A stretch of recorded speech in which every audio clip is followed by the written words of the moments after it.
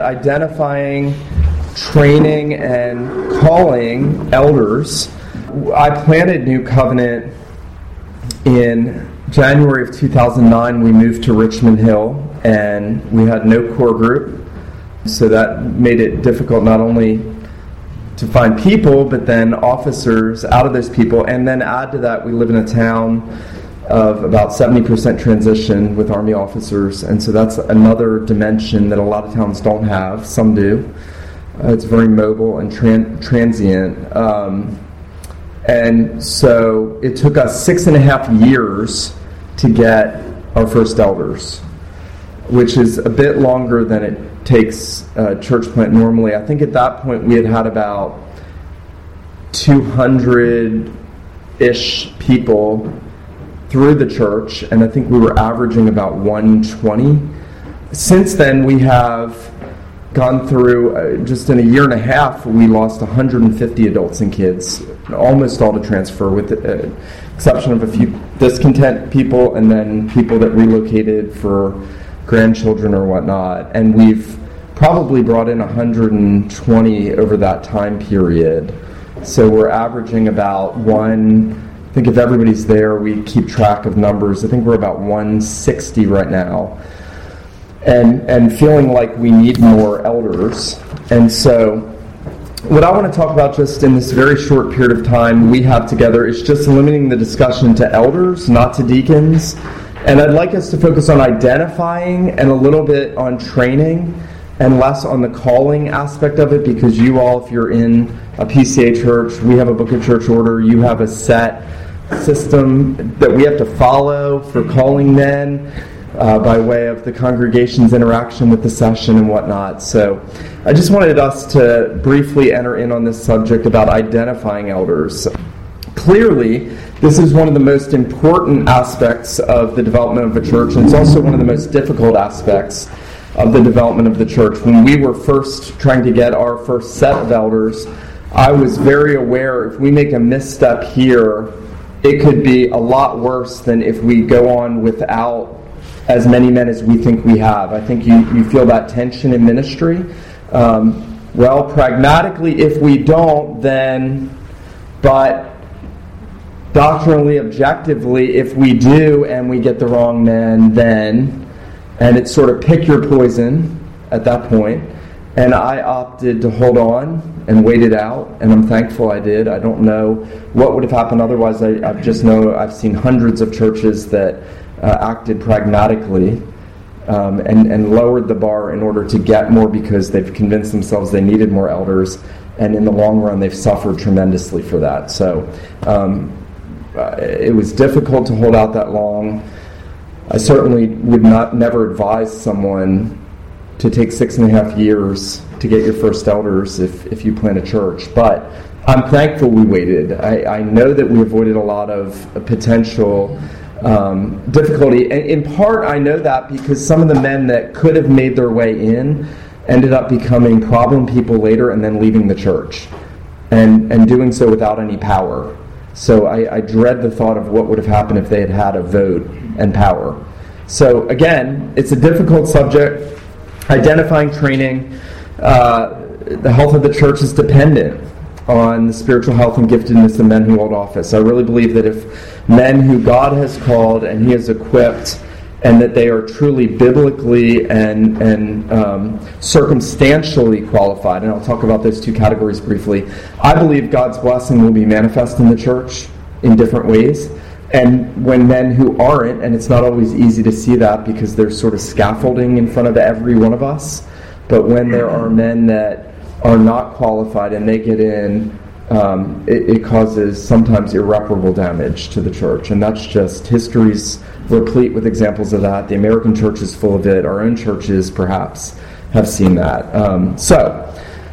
What do? We all know that it's essential to have good ruling elders. We all know the life of the church depends on it, but we also know there are these obstacles. How do we identify them, and then how do we give any kind of proper training, knowing that none of us are trained properly and that all of life is going to be training, and I hope we're all training continually. And God is training us through His Word and through what we read and learn and conversations we have with mentors and others who are beyond us.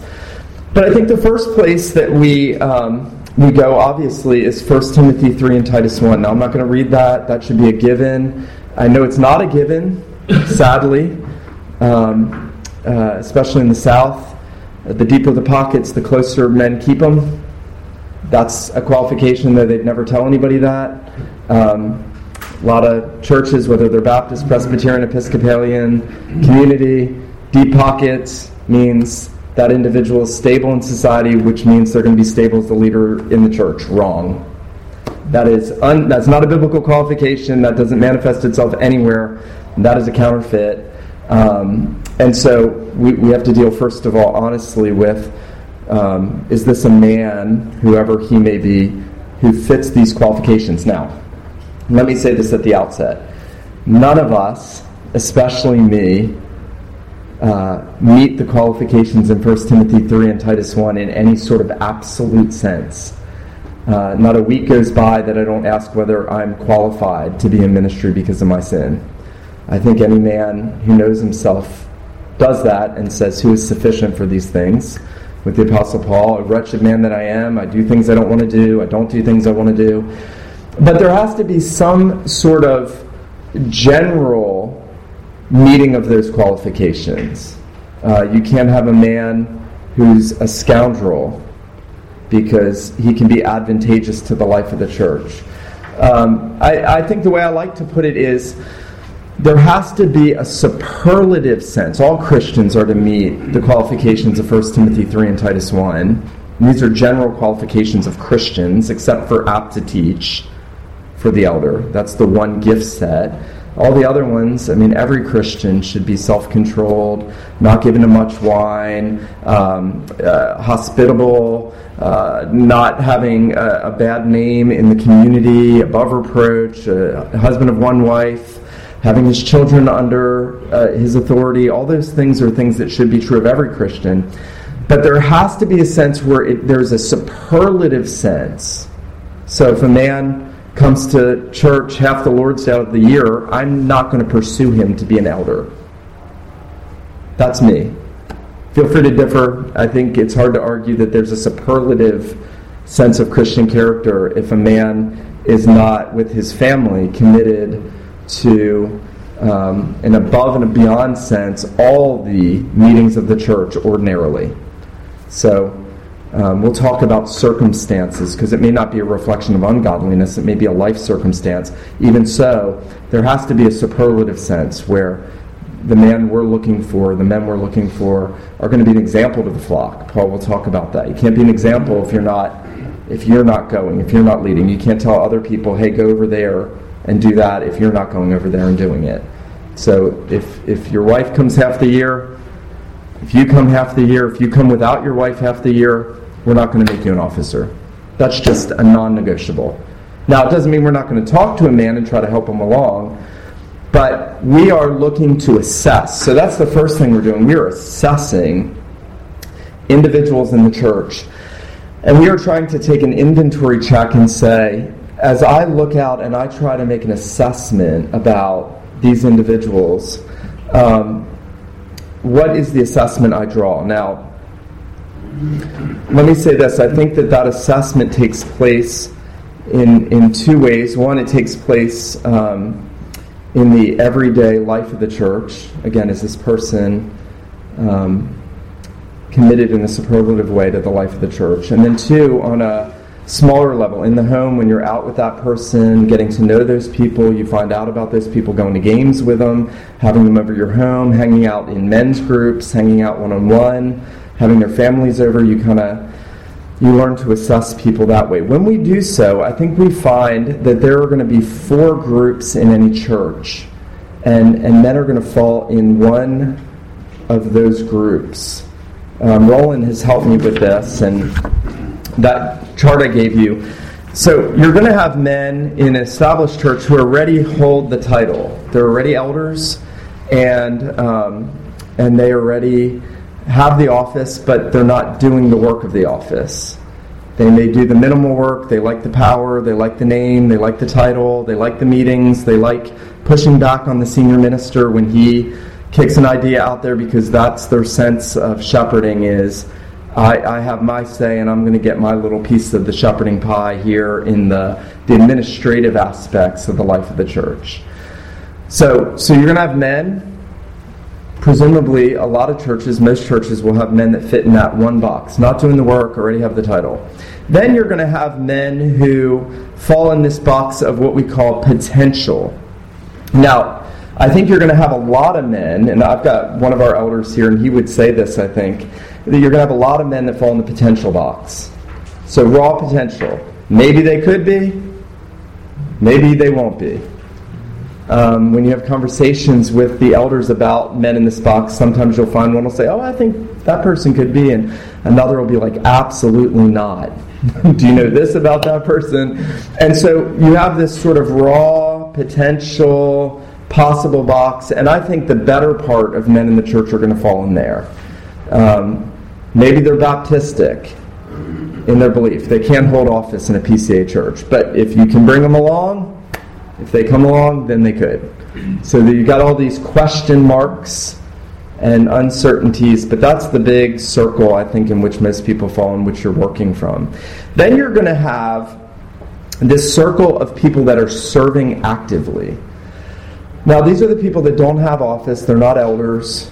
They're generally, in my limited experience, they're not even seeking for the office. They don't want it. Whenever you broach the subject with them, I don't know, I just like to serve. But they're serving. They're doing the work. They're meeting with people. They're taking initiative to memorize Scripture with members that they know need them to encourage them. They are shepherding people to some extent just because they love people. And these are the people we want to make elders. I remember asking one of my mentors, how will I know? I was so frustrated with just living in this raw potential circle. How am I going to know that the man is right to be an elder? How do I know it's not going to blow up? And he said, you'll know because they'll be the ones doing the work already and not seeking the office. And I think that's a very important thing. You often have men who maybe have held office in other churches, and they'll come to your church, and the first thing they tell you is, I've been an elder or a deacon, I did this all these years, and what's the process here? And, do I have to go through the training again? And usually the more they talk, the more red flags go up, and the more I push them up in that little upper box and say, I'm not sure I even want them in the potential box.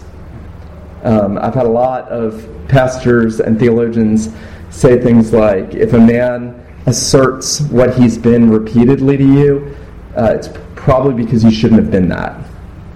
Instead, people that come into the church, maybe they've held office, they let you know, but they let you know casually, and then all they do is serve. And they're not trying to shortcut, they're not trying to weasel their way in, they're not trying to get out of training, they're not trying to do any of that. They're just serving people. And those people, it seems to me, are the people that we want to very quickly get into office. Now, you'll notice the little arrows I gave on this chart. The less people we can have in the first circle who just have the name, the better. The more we can move people from the potential circle to the serving circle, and I always think that's the first step, is I try to encourage people without promising them an office, but hey, we've got this over here, and and if they take it on, if they give themselves to that, then I usually say, okay, that person really stepped up. Mark did that marvelously as one of our elders now.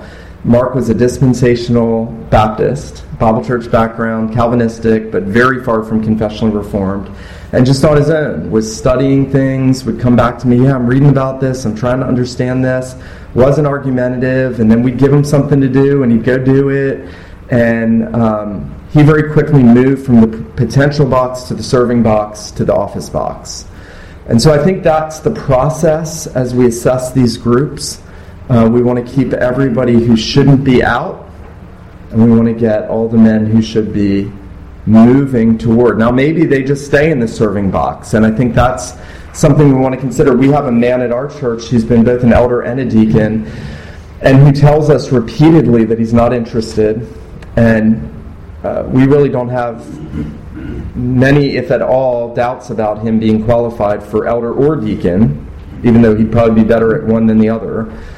But for whatever reason, his stage of life, this man has so much integrity, he's just determined, I really don't have time. And so we have not pushed, because I think, when you move beyond sort of a general assessment to a sort of the circumstantial, so now you have men in the potential box, they may or may not meet the qualifications of 1 Timothy 3, Titus 1, and then you get some of them in the serving box, and they're serving, and they're joyfully serving, and they're a blessing, and they're hospitable, and they're opening their homes. But when you approach them and you talk to them about, hey, would you consider, how would you feel about this? And they tell you very honestly, I don't have time, I'm not interested, I don't want to be. I just let them lie. Because the last thing I want is, the Proverbs talk about an unfaithful man is like a foot out of joint. So I don't want to be having a session carrying around a dislocated foot because this person told me I don't have time to do much work, so then all the other elders have to pick up the slack. And I hear that repeatedly from all the ministers I'm with. I mean, I can't tell. It's like the narrative of every church I talk to. How are things on your session? Well, they're great except for these guys over here who don't do anything. Why are they elders? I'm just saying, better to keep them from getting in than not be able to get them out or get them motivated when they're in. Now, this gets more challenging when you move on to the congregation identifying elders, because in our Presbyterian Forum, we do the training, we tell people what we're doing, what we're looking for, we're praying, maybe we do a sermon series through one of the pastorals, and then the congregants, and I go back and forth on whether I like this about Presbyterianism or not, the congregants vote for the men they want, even though at the end of the day you're going to get the nicks, as it were. This is why I'm not sure I like this. In British Presbyterianism, the elders pick the men and then present them to the congregation, and then the congregation votes. I actually like that better, personally. We don't do that in the PCA. We're very democratic, we're very grassroots, we're very American. That has its own problems. And so what happens when congregants start to nominate men? You're ready for your nominations, you give out nomination forms, you tell people they got to go to the man, they got to ask the man if he's interested, then he has to fill out an assessment about himself. We give out an assessment sheet. The person that's nominating him has to fill out an assessment sheet about him, whether he meets the biblical qualifications and what they think about him. And so we do that process very carefully. But what happens when the nomination process starts? Every man gets nominated, except for the men that aren't there most of the time. The congregation don't know them. And who nominates the men? Their wives. And why does the wife nominate them? Because it's a nice social status. If we have seen this. I have friends that have seen this. If the wife is the only one and her best friend who nominates a man, no bueno. Like, I will say that if you won't. That's not good. That is a social status, notch on the belt. I want my husband to be an elder or a deacon. This happens all the time. Maybe a man wants that because he sees the office as an accomplishment. He's held office in the civil realm. He's held office maybe in the military. He's very successful in his career. He's a member of the Rotary Club. Hopefully he's not a Mason, but he probably is. I did say that too. And yeah, we need to talk about these things because they matter. And now he sees, well, why not? Why not me? I'm as good as anybody else. So you never know what the motives are of those who are wanting to come forward or going to put people forward, and yet somehow we have to try to discern that as a principle. I led our we went through diaconal training and the process, only to have it shut down by God's providence last year, and learned this the same way there as well. Well, let me back up and tell you, when we went for elders, I had a man nominate a man who was a dispensational Baptist, because the man that nominated him was a hyper homeschooler, and this man was a hyper homeschooler. Both have left our church subsequently. But dispensational Baptist, not Reformed, not biblically qualified per our doctrinal standards, and then not really serving people in the church. There was a lot lacking. And on the nomination form that the one man had written about the other man, it said, apt to teach. He said, not sure, might, could be. Not sure, might, could be. Now, why would he have nominated a man when the only gift set is apt to teach? And he put might, could be. Because he's wanting him in office because he shares his affinity for homeschooling. So you're going to get all that, and we're going to get all that, and you're always going to get that, and there's no way to stop that. And so how we interact and how we handle that is the next big step. What I like to do, and I'm sure, John, I'd love to hear how you guys do this, but after men have been nominated, if the session feels as though the man is qualified, even remotely or even in the potential box, we want him to come in and we want him to assess himself. We don't want to lead with, now here's our concerns, you come to church half the year without your wife. You guys come a quarter of the year together. She comes without you a 16th of the year. You're not really serving. And we have all our reasons why he's probably on this side of the potential box, not moving this way. But we like to ask men, what do you think? What are your strengths? What are your weaknesses? It's amazing what you find out from people when you ask them that. They will either tell you way more than you could have imagined in a helpful way, or they will just show you that they are absolutely oblivious to who they are. Either way, you're getting somewhere if you take that step. And they're assessing themselves. In my limited, and again, John has a lot more experience than me in this, but in my limited experience, I've found that helps weed out a lot of people. And the more you let people talk about their own strengths and weaknesses, that a man nominated to be an elder, and I did that, and said, I don't think my gifts are really teaching. Okay, well, thank you, because that's a necessary requirement. There's one helpful a couple years ago, 2 years ago, the guy gets nominated, thinks he's called to be a deacon, just not sure he's mature enough. So that self-assessment, he just says, I'm just not sure. And so we said, this is a time of discerning a call. It's just a testing period for a while. And the Lord's kindness, he eventually said, I just don't think I'm solid enough theologically. I don't have a good grasp of this yet. Can I just go through the class, the training? And so we just said, and that's perfectly safe. You're not going to be announced that you got rejected by the session or whatever. It's this private discernment process. And now this year, I got another guy just like him. I think God will be a deacon one day. I'm not sure if it's now or not. But there's this.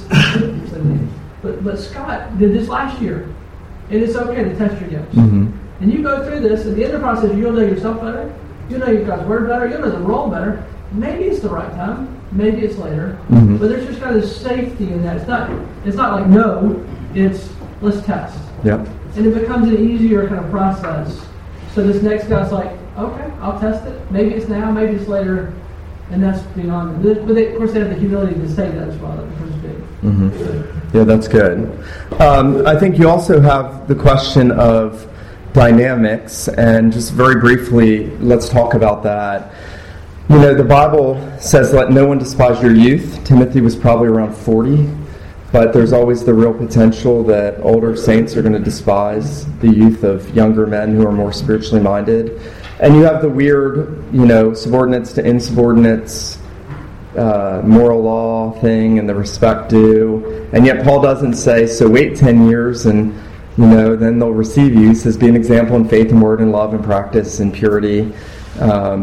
Give heed to reading, exhortation, doctrine, that your progress may be evident to all. And so I want to be careful not to eliminate a guy who's 26, though that's young, if he is very, and we have one such right now, very spiritually mature, who could be an elder. However, if he was converted at 24, not a novice. If he was converted at 17 and he's 26, he's not a novice. It's not a new convert 9 years. That's always hard to discern there too. What is novice? I think it's first couple years, very baby. I mean, Paul is in ministry right away after his conversion. So it's not absolute. But I do think, and we talked about this as a session with the diaconal process and certainly with the elders, it's nice to have representation, if you can, from the different age segments of the church. It's nice to have older men, it's nice to have some younger men. So that's just a practical, sociological consideration. It's not biblical. And, in our situation, we have one elderly family in our church. We had one leave us because they were fundamentalist. We had two just relocate. We literally have one elderly family in our church. And everybody else is, two, I suppose. And everybody else is 60 and under with a lot of 30-year-olds right now. So we may just have to bite the bullet and have younger officers as we go forward. And that's something we're going to have to live with. And, the middle-agers who aren't stepping up, aren't interested, aren't serving, don't want the office, can't complain if that happens. So just as a sociological dynamic, some people will make hard and fast rules there, I think, and they'll say, never have an all-young session. Well, it's not up to you. I mean, the demographic is what God gives you. But I think, obviously, it's wise to have older men with experience because age brings wisdom, youth brings zeal, and you need zeal and wisdom. And younger people often lack wisdom, older people often lack zeal, and they need each other. So, look, we are pressed for time because I want to get you out of here. Any questions or comments or input from y'all? I haven't even gone into training. We do 40 to 60 hours of training for elder, 40 for deacon. The reason for that is you're going to do it on one side or the other. So, eat the sandwich now, or eat it later when it's harder, but you're going to eat it somewhere. You're going to be training, cleaning up a mess later by training after the fact, or doing it and trying to get as much in on the front end as you can, philosophy-wise, knowing what kind of church we have, knowing, the direction of the session. You don't want yes men, but you want team men. You don't want no men. Some churches say we don't want yes men, and what they get is no men, guys that constantly oppose. So you want team men. So they have to know where this church is moving. And so I would rather do more training on the front end, even though it's harder on me and on the men, than to have to fix that later on, which is almost irremediable once those men get in with a different philosophy. Yes? I was just going to say, in an established church context, when you come in and you have some people who have the title, but they're not, you discover over time, they're not qualified, you've inherited them. What would your recommendation? I mean, they're not disqualified by sin or scandal, they're just maybe circumstances, maybe failure to participate. You mentioned that they don't come as often as they should, they're not as involved in shepherding, whatever it might be. What would you recommend? How do you bring them along? What if you try to bring them along and they're still what they were when you came? What do you do? Yeah, and I know you have to take each situation kind of as they come, because everybody's different. Right. But Ron Gleason was just telling me that they had a situation like that in California, and he said, we gave this, we'll just call it a delinquent elder, not necessarily morally, it might be just circumstantially, but for whatever reason was not picking up the load, wasn't reaching out, wasn't shepherding, wasn't visiting at all for like a year. And so I think Ron said he went and he said, hey, we'd really like you to visit this family and make sure they're okay, gave them some responsibility.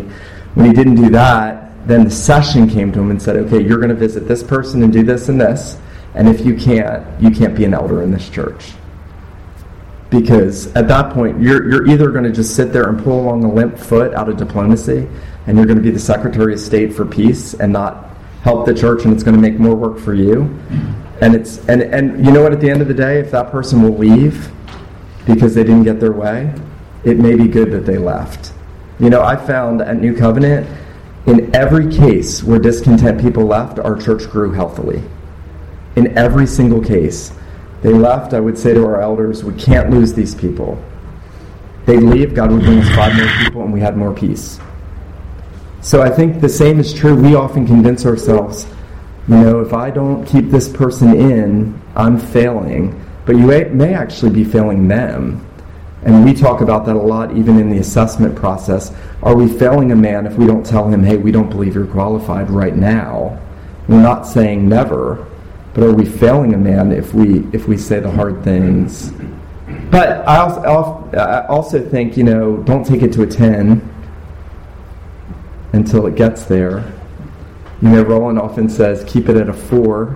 Don't take it to a 10. And the same would be true with church members and officers, I think, right? Anything you would? Yeah. The first church I was in, they were just set in their ways. And I remember the distinction between me trying to say, let's do training at that point, versus trying to get one of them to say we ought to do training, was the key. So at some point, one of them said it. They said the same thing I did 6 months ago. And I sat there and bit my lip and said, we're like, can't say that was my idea. If it can be their idea, that's a wonderful idea. I'll start tomorrow while the door's open. So that would be another part of them motivated. Find one of them to do it. Yep. So I might have misunderstood what this one was going to be, but under shepherds, are you just considering that to be? That one's in there, isn't it? Or is that the name of this? I don't know. Jeff gave this to me, sorry. Just elders, ruling elders. It says identifying, training, and calling under shepherds. So I was under the assumption ruling elders. Okay. So, Is yes. there a general rule of thumb, like ratio of elders to congregation? So, like, say you have a lot of really qualified men, but you don't have a fairly small church. I don't have an answer to that. I mean, practically, if you have 200 people, it would probably be advantageous to have 5 to 8 ruling elders to divide it up, 20 individuals apiece kind of thing? Yeah, we do kind of 15 families.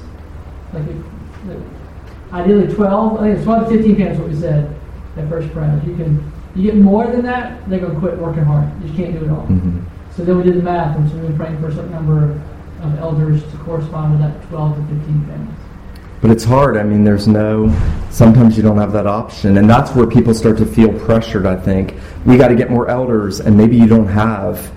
So I don't think you always have to act on that impulse. I mean, obviously, if a church is down to 1 ruling elder and it's going to shut down, if you don't get more elders, of course, you may have no choice. But normally, I think the tyranny of the urgent hurts this process. I really do.